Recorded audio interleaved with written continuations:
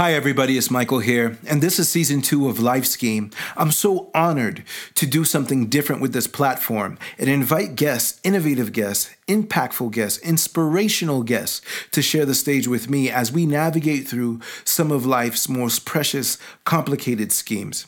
Tonight, we have an amazing guest, and I'm so honored. I've only known this brother for a few months, but he has been making an impact on my life ever since. Wes, man, what's up? How you living, man? Man, doing good, brother. How you doing? What's going on, Mike? Man, I'm so excited. Me and Wes only known each other for a couple of months, but you would think that we known each other for a couple of years, man. Right. You are down, man. Tell us a little bit about yourself, where you come from and what your background is, man. Wesley P. Ryan, man, really originally from Alabama, Mobile, Alabama. Grew up there, left Alabama, moved to Colorado, from Colorado to Texas, and just a lot of fun stuff in between. Just have had an amazing, blessed journey. He makes an impact through his entrepreneurship endeavors. Next Level Training is Wesley's company that he uses to help organizations train their employees with the maximum amount of impact. If he's not making an impact there, he's making an impact on his warriors, his girls. He coaches a softball team in Dallas, Texas, where he spends every bit of energy, heart, and soul to making sure that they have the right values, they honor their morals, and they're able to make an impact on the softball field. Being able field. to see like the hand of God on my life, man. So it's just really been a fun and exciting ride. I actually own a company called Next Level Training, to where we believe that every training should be exciting, engaging, and impactful. You know, when you're sending, when a business owner is sending his employees, essentially his family members, to a training, we want it to be impactful, so when we come in, we're bringing the energy, we're bringing the fun. I mean, the entire team is amazing. But where Wesley gets to be most impactful is the pulpit. Wesley is a youth minister out of Dallas, Texas. At a time where so many are hurting and looking for a spiritual transition, Wesley is answering the call. If you're real, show me that you're real. If you who you say you are, why are you letting me go through this? Oh, that's all right. Some of y'all can just stay fake. Some of y'all can just stay phony. See, that's why your head hurting like it is and your stomach all tore up, because you're just full of fake and phony. But you feel so much better when you're able to be real. See, real folk cannot have money in their pocket and walk and whistle. Real folk cannot have the car that they want and don't mind skipping on the way to work. Real folk may not have the husband or the wife that they want, but they wake up and look good every morning. Am I talking to some real folk? Man, I love seeing you, bro. You are super well-read, super sharp, stand-up guy, man. I love your energy. I love the fact that you're always smiling, man. All right, Thank you, man. Quickly, let's go into a matter that's not for smiling, but let's get it out the way. It's the elephant in the room, man. COVID-19, man. Yes, What brother. is going on out there, brother? Give us your perspective, give us your thoughts, please. Man, listen, I really feel that God is moving, right? So when we look at the situation that we're in, oftentimes people say, how could God allow such a thing to happen? But we have to remember, our God, we serve a God of choices, right? So it's really based on the choices that we've made as a people, as a society, that oftentimes kind of leads us to some spaces, but nothing catches God by surprise. Mm-hmm. And in these moments, I mean, of course, there has been great tragedy. There has been great pain with family members and friends of individuals that, that have passed away due to COVID. But God is still amazing. What God is doing and what God is bringing together, just something simple and tangible, even within our relationship. We didn't know each other pre-COVID. And just in the midst of this, both of us suffering loss, both of us knowing friends and family members that have, that have suffered due to the hand of COVID. But we have also been blessed at the hand of God in this, because we've lost something, but we've birthed new relationships, right? We've birthed new friendships. We've birthed new opportunities. We've birthed, new directions and focusing and things like that. So you're seeing more people with podcasts, more people learning how to cook, more people spending time with their family, more people slowing down. I mean, even within the component of the church, right? Like the church actually coming to a halt. And I think it's so amazing for God to remind us that we are the church, right? Like the church wasn't built, that we are the church, and for us to be able to go back to the book of Acts and be able to be that church that was birthed out of homes, right? So being able to have that home church and to worship at home and to be able to come together and assemble. And I feel that whenever we get back to that brick and mortar space, I think we will have a greater appreciation of the temple, because sometimes you don't really appreciate certain things until they're taken away. Wow. Right. So just those privileges and those opportunities, that have been somewhat halted for us, being able to come back and just birth these things. And so, granted, it's a lot going on, man, from the political aspect of it. My mind is in a different power setting, right?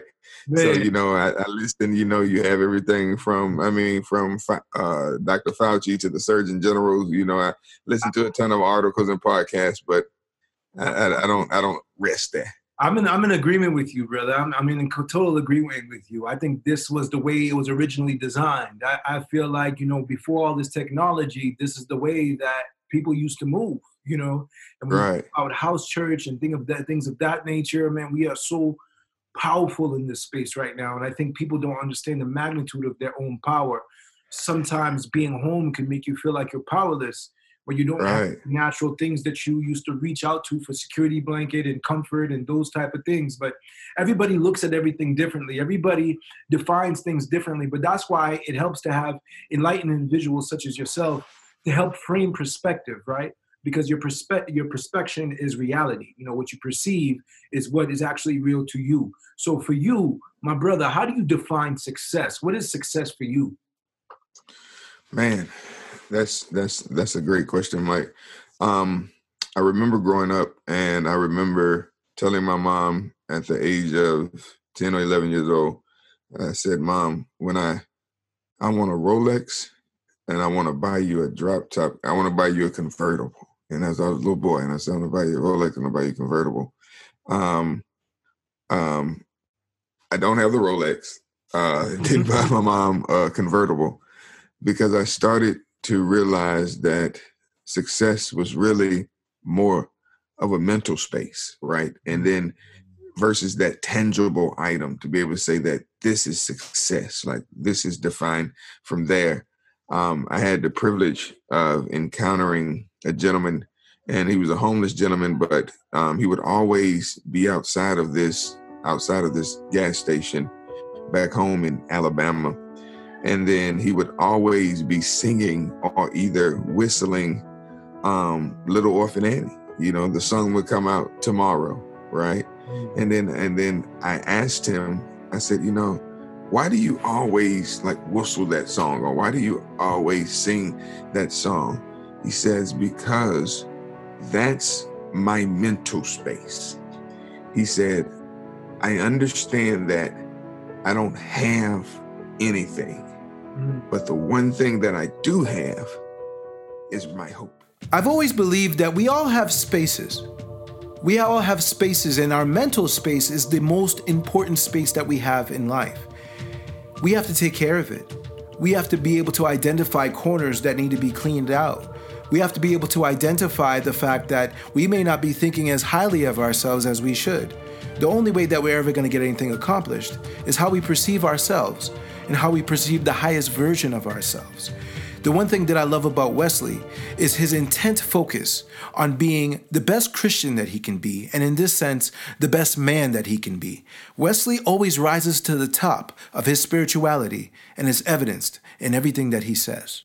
And he said, every day, I'm hoping that tomorrow is going to be that day, that it turns around, and I'm able to be happy and I'm able to smile because my mental space is my hope. And then I just remember him telling me that, and I said, okay, so so my mental space is so important, because if I'm able to mentally seek ye first the kingdom of God and his righteousness, and all other things like will be added, right? Like unto me, right? So at that point, my success, I define success really based upon my relationship with Christ. Like, how am I walking mentally? How am I in that space? How am I in tuned to those things? Now, of course, there's characteristics of it, different levels and things to be able to do it. But my ultimate definition of it is I define success based on my relationship with Christ. Philippians 4:13, bro. Like, I can do all things through Christ that strengthens me, like all things. And the thing that really is powerful about that scripture, it says it's through Christ. Not anything out. It's through him. So through him, right? You become one with him. You're going through him to accomplish what you have to accomplish. You're going through him in order to get to it. I think, man, the Bible is one of those things, man. Every little word, there's a every little word, bro. Every little word, and people get so fat. Yes, right. And look, when you think about it like this, when I look at that scripture, right? I, okay, starts with I. I is the ninth letter of the alphabet. So 9 in biblical sense means God's plan, right? So when we look at even I'm connected to God's plan. So I can, right? So that can, then it's can is right there in front of the action do, right? So it's like, I can do what God has planned for my life if I, like you said, if I go through. Woo! If I go through. Woo! And then, and what the crazy part is that when we look at who strengthens me, right? As you know, from working out, I mean, we've had these conversations of, like losing weight, being able to come down there to where the worst part of working out is the go back, meaning that first week back. Yeah. And then it's the first week back, that's the hardest part. The most painful part is the second week. Yeah. Because that's when the muscles start to rebuild. Right. That's when they hurting. That's when they sore. That's when those muscles are being torn down. So we look at, sometimes within our test, in our through state is going to involve, a hard time. And it also may involve a painful time in order for us to get strengthened. There's a lot about how we are to operate on this earth. I think there's a lot of misconception, especially amongst the Christian community, where it's just like, well, it's not me, that's all God. And, it's cool, that gives God the glory. But at the end of the day, it's similar to running. The running never really gets any easier. Running becomes more doable because you get stronger so that you're more equipped to handle it. But it's not the 10-mile run becomes any easier. It's still right. It's still the same 10-mile run, right? You just get stronger, right? You just get stronger. Right. So I think there's a misconception that we don't have to do the work, but we have to do the work. But it says through Christ that strengthens me. So in other words, he's giving you the power to operate and to operate. So this is brother, I want to know. So how you talked about a lot of things, man. You got a lot of things going on, man. You got the podcast, you got your youth minister, you coach a soccer team, you have your own business. Like, you got a lot going on. How does your spiritual practice influence what you do on a day-to-day basis? What impact does your spiritual practice have in how you operate, brother? Bro, that's the foundation, bro. Like, really, that's the foundation. So for me, like when I wake up in the morning, I wake up at 4:30. So I wake up to like preaching, right? Like I put on preaching, like that's my meditation. Like I'm listening to that word and I'm getting in that and I'm able to get in that and get grounded. So when people look at Wesley, so even when I go to work, so now I'm at work and I'm there and I'm training people and the excitement. And the only thing, even with I'm training, so if I'm training sales, if I'm training diversity, if I'm training marketing, if I'm training team building, if I'm training culture, essentially I'm just preaching, man. Like that's that platform. And then so when I'm able, one thing that I understand that everybody can't say is that for me, operating in your gift is beautiful. There it is. So like when I know that I'm in my gift, like it feels good. Like it feels right. So as I'm moving, so even as I'm coaching softball, and I have this group of, 13 to 15-year-old young ladies, I'm ministering to them, like pouring into them, from that platform to within my own business, and I do it so much to where even with friends, like with friends call, they say, well, look, Wes, I need to ask you something, but like, don't give me like the preacher answer. I said, well, look, that's the only, I'm gonna keep it 100 with you either way. Right. That's what's gonna come. That's what's gonna come out. So, as we say, junk in, junk out, word in, word out, peace in, peace out, love in, love out, laughter in, laughter. That's why I have to laugh, bro. I have to schedule time for laughter. Wes, why are you here? Man, listen. To introduce that at least somebody to Christ. To tell at least somebody that he lives. And to be able to show somebody that he lives in me. It seems to be a tree of some sort, almost as if a whole bunch of souls are getting together to raise their hands in praise. And what holds it all together is one bow tie. I want to leave you, Mike, with a story, because I know, like you said, you always see me in bow ties, but you never really understood why I wear bow ties. So, because I am a member of Alpha Phi Alpha fraternity, so, that's like an old goal, rep that. So it's not, I don't wear bow ties because of being a Kappa, but no. And much love to all the Kappas out there. But, so, Mike, man, I got my first job, man, when I was 14 years old. And then I was working at a hot dog restaurant in Mobile, Alabama called Al's Hot Dogs. While working there, every morning there was a homeless guy by the name of Larry.